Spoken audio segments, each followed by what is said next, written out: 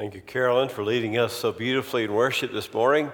Turn your copy of God's Word to the 77th song of the Psalter, Psalms 77. Do thank all of you who helped work at Bible school last week. We had an enrollment of 1,387. As Robbie told you, about the largest Bible school we can find. We go way, way back, maybe 40 years ago, and we are so delighted, and we're thankful for all those who volunteered in work. It takes about 400 volunteers. This entire room is filled with children, and that half of the balcony, and they started about 3 years plus and go on up through sixth grade. We had attorneys who didn't go in until after lunch. They took morning vacation to help. We had financial managers from doctor's offices take a whole week's vacation to be able to help us. We had teachers who had worked hard all school year long, and the last thing they wanted to do probably was be in a room this size, which probably equaled about 4 elementary schools altogether, the number of kids, and they came and they helped. We had school principals and administrators, and we had a lot of our students working, and I want to challenge you to think right now, about helping us with this again next year. It takes 400 volunteers. This Bible school was so special because the spirit of those volunteering was so upbeat. There wasn't a negative word. They were patient with the children. They were loving. The children were in good spirits, and they were getting it. And I want to challenge you. We've got right now, almost every Sunday this summer, we have people all over the world sharing Jesus. Right now, we're starting a church in California and Santa Cruz, and then our students are this morning in Dallas to save the heathen in Dallas, and then they'll move on to Alabama, and they will witness in Alabama. And all that's good. But if you don't like getting on a 10-hour bus ride or plane ride, we'll see you right here next year in this room. How about taking a week's vacation and staying right here in town? 50-something decisions for Jesus. Don't you want to be a part of something like that? 2,000 canned goods will be distributed through our Perkins Center to those who are hungry, and we want to hear Jesus say they were hungry and you did feed them. So it's not automatic. It takes real volunteers and real people. The children were coming in waves, and it's so organized and so well done. You'd be so proud of your children's and preschool staff and how they conducted themselves this week. Max Lucado says it's the heroin of the emotions, the angel dust of the spirit, the cocaine of the soul. Injected into our system with the intentions of recovery, it has the capacity to kill. It's available and alluring, and many of its users and dealers are Christians. The name of the drug is self-pity. No one dependent upon pity ever intended to get this way.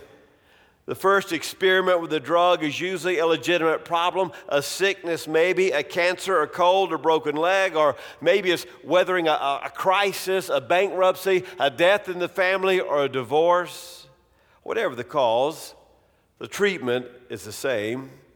Well-meaning friends show up and treat us with pity, kind words, sympathetic gestures, empathetic tears, and most of the time, the treatment has its intended results. Healing occurs. We experience the love of Christ through the love of the church, and we pick ourselves up, we re-enter life in our changed condition, and we do the best that we can. There are times, however, when habits are formed. The attention and the compassion feel so good. The sudden flood of love and warmth gives us a type of high. Well-intentioned friends inject our veins with kindness. They fill our room with the smoke of understanding. It feels nice. In fact, it's been a while since we've felt that much love and care. Instead of getting back on our feet, we allow ourselves to become accustomed to the addiction. Motivation wanes and creativity disappears, initiative exits, and paralysis enters. We love the process of healing so much we refuse to be healed.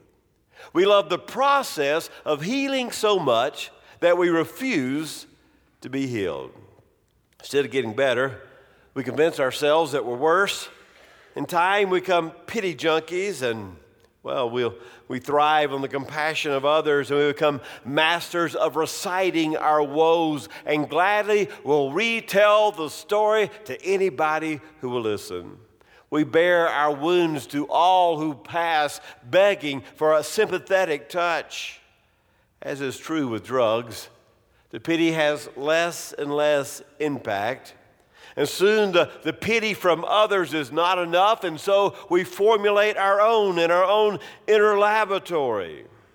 We convince ourselves that we are the victim of everything. Our parents didn't raise us rightly.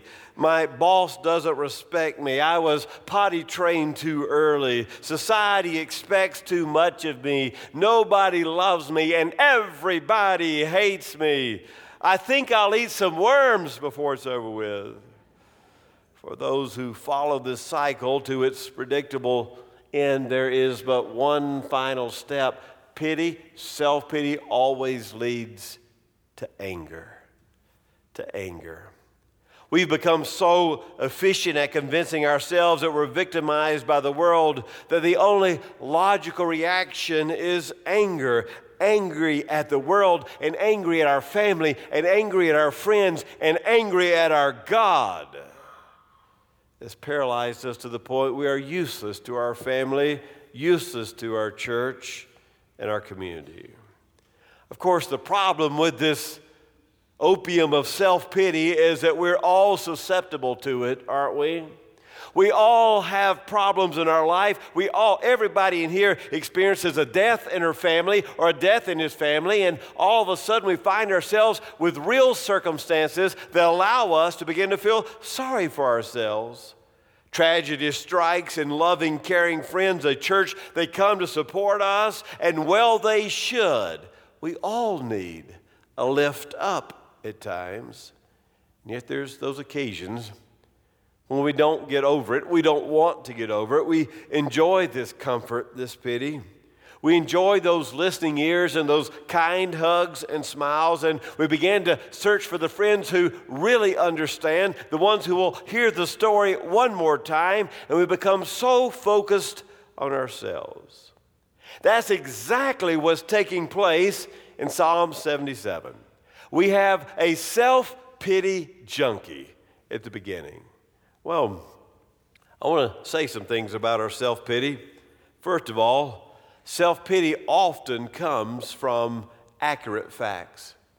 Self-pity is often based upon accurate facts.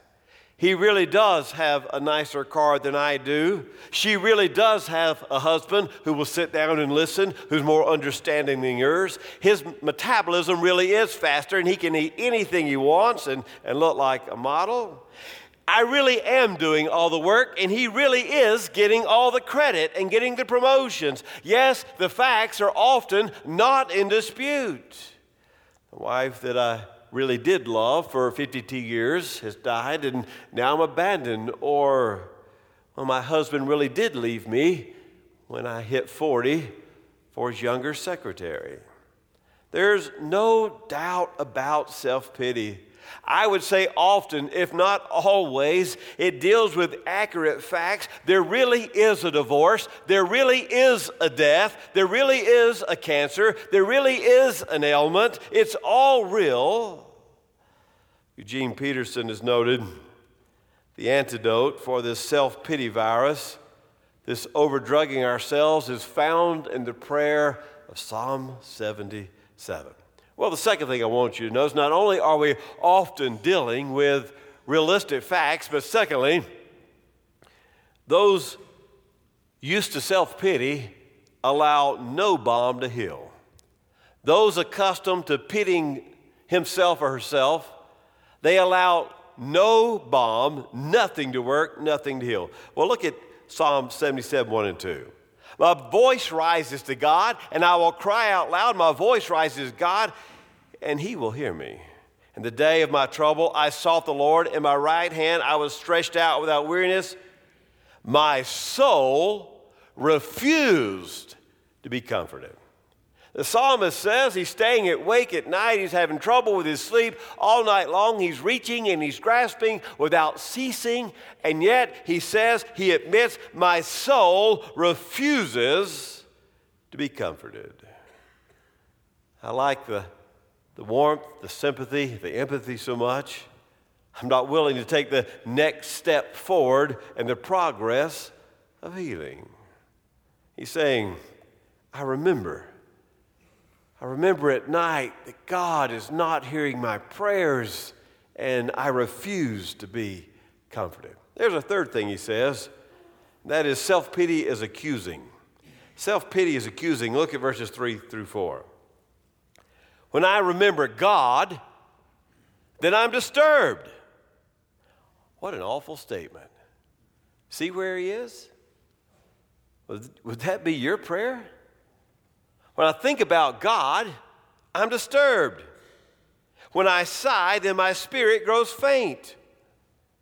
God, you've held my eyelids open. I am so troubled, I cannot speak.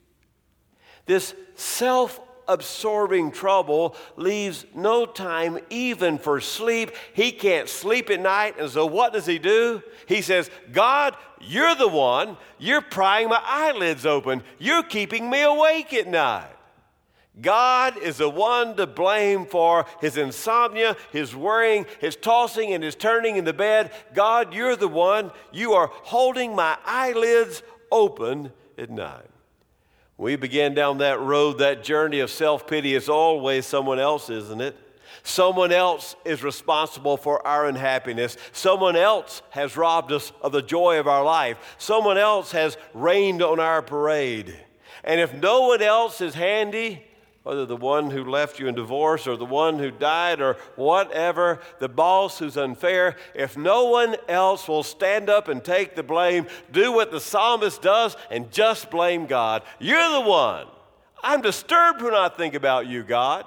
You're keeping me awake at night. Here's a fifth thing we see in this prayer of the disturbed, self-pitied psalmist. Self-pity grovels in nostalgia. Self-pity grovels in nostalgia. Look what he says in verse 5. I consider the days of old, the years of long ago. Self-pity is a shabby historian. Self-pity always looks back and remembers, quote, the good old days. Everybody wants to go back to the good old days because our memories have filtered, cleaned, and washed and changed the good old days to be something, quite honestly, that there weren't. Anybody here ready to go to the good old days without their iPhone? Anybody ready to go back to the good old days with a horse and buggy and no automobile? Anybody ready to go back to the good old days? It's always, if things would once more be like things used to be, then everything would be grand. If he were still alive, if I were still married to her, if I had my old job back, if only.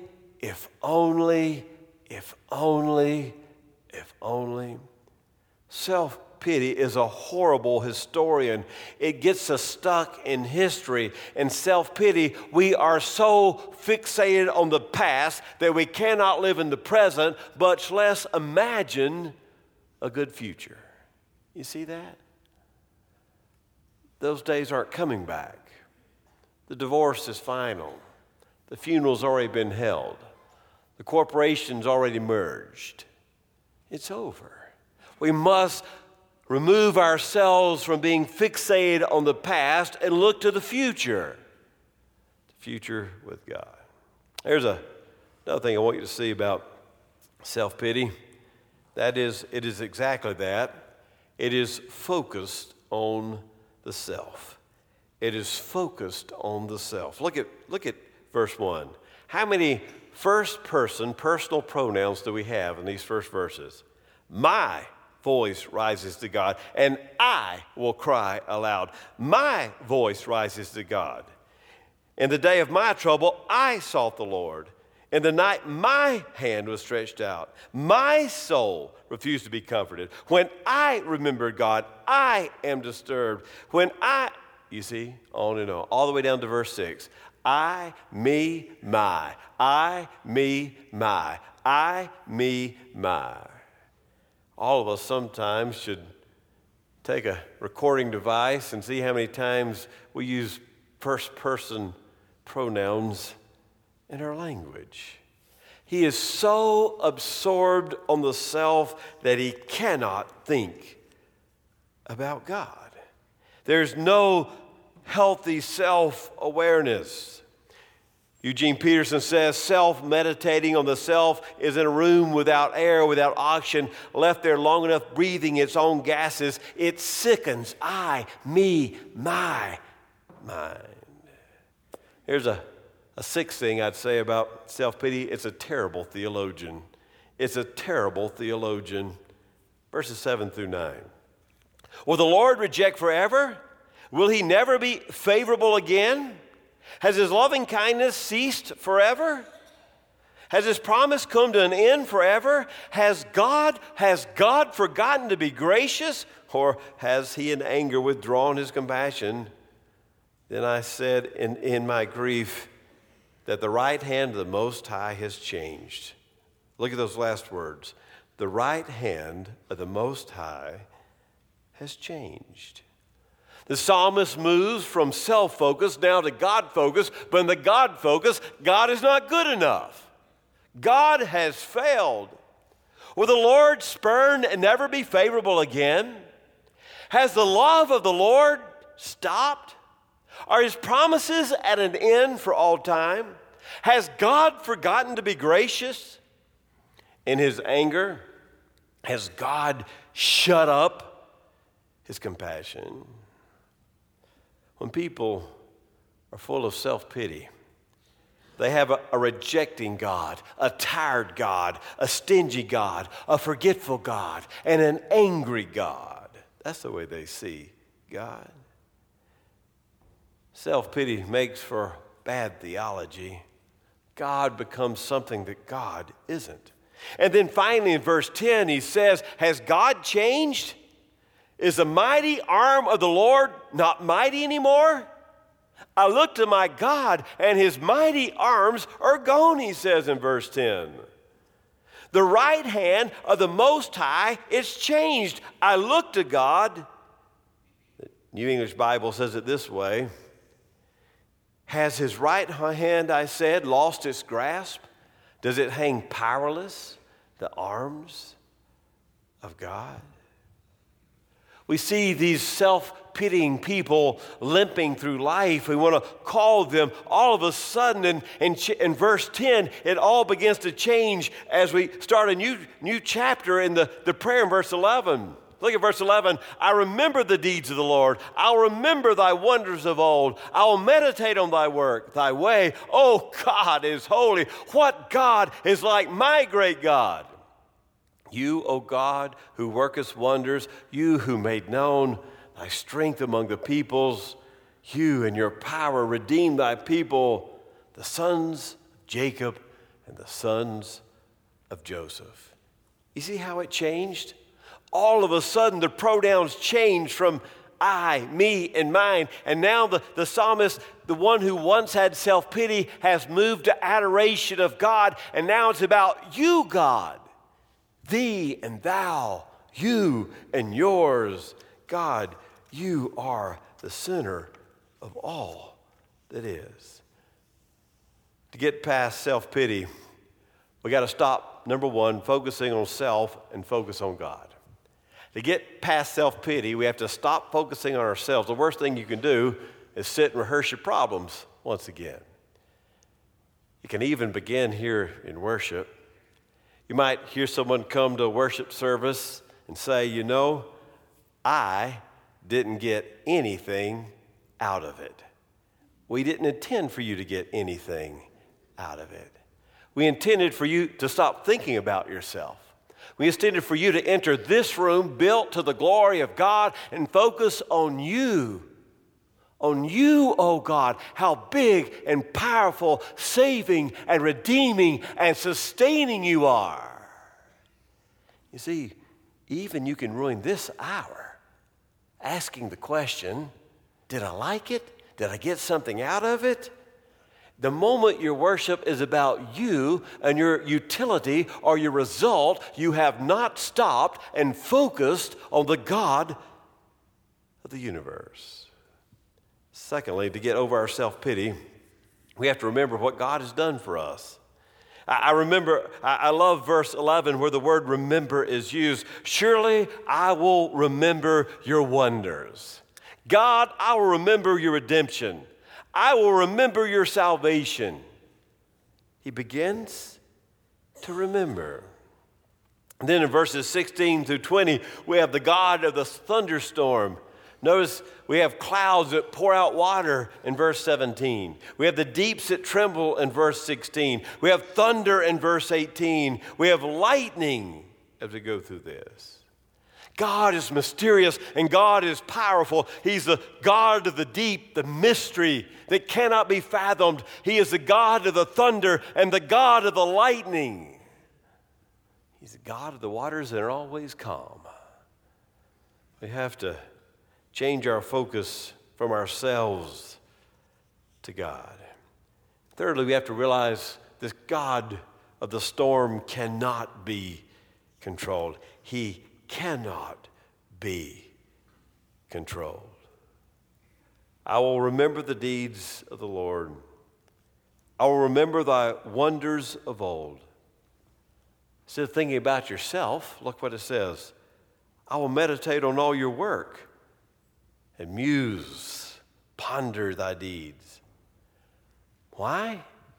Because your ways are holy. I love the end of verse 13. What God is great like our God? Where are you going to find a God like the one that we worship? A God who says, let there be light, and there is, and all creation springs forth. A God who loves, a creator who becomes part of his creation in the form of his son Jesus, who dies on the cross in love and in power is raised from the dead, who's coming again for his bride, the church. There is no God like our God. We will remember what you have done, oh God. Where's your heart this morning? I, me, my, mind? Still stuck in the grief of a death or a divorce, hardship at work?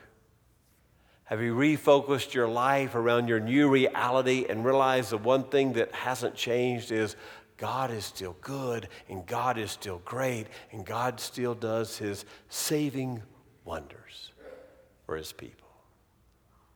Let us pray.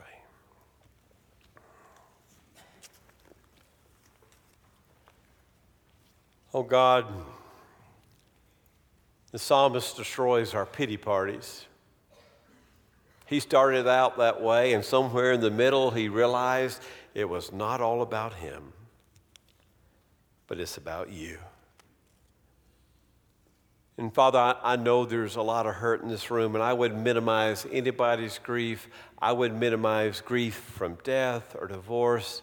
We're here to hold hands and walk with your people through all of these losses. And yet I know in the midst of that, there must be healing.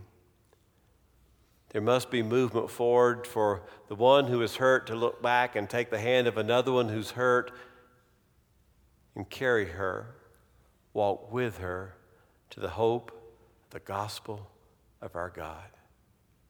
For there is no God like our God. Amen.